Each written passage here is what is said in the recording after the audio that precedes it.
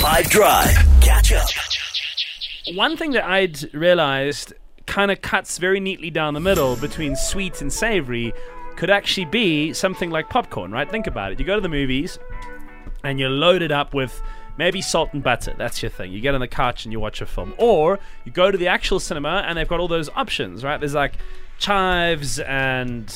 what else they got? Salt and vinegar, maybe classic. chutney or something. And then there's this whole other universe with popcorn where it's like it can be sweet flavored.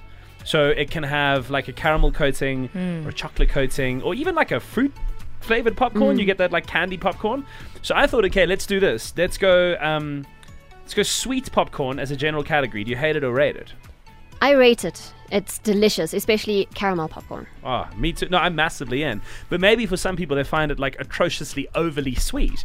I wonder, let's see. Let's do a quick test here. Because everyone else is talking about the obvious pickled fishes and all that. I want to know what you think about sweet popcorn on 082-550-5151. I hate it. I cannot do sugar in my popcorn. I want it salty. But my daughter, on the other hand, she likes it. So, yeah. Takes a village. You and Bucky's.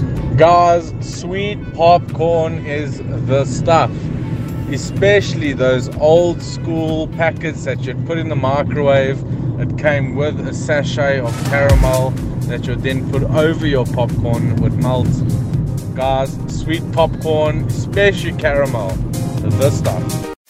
Catch up from some of the best moments from the 5 Drive team by going to 5FM's catch-up page on the 5FM app or 5FM.co.za.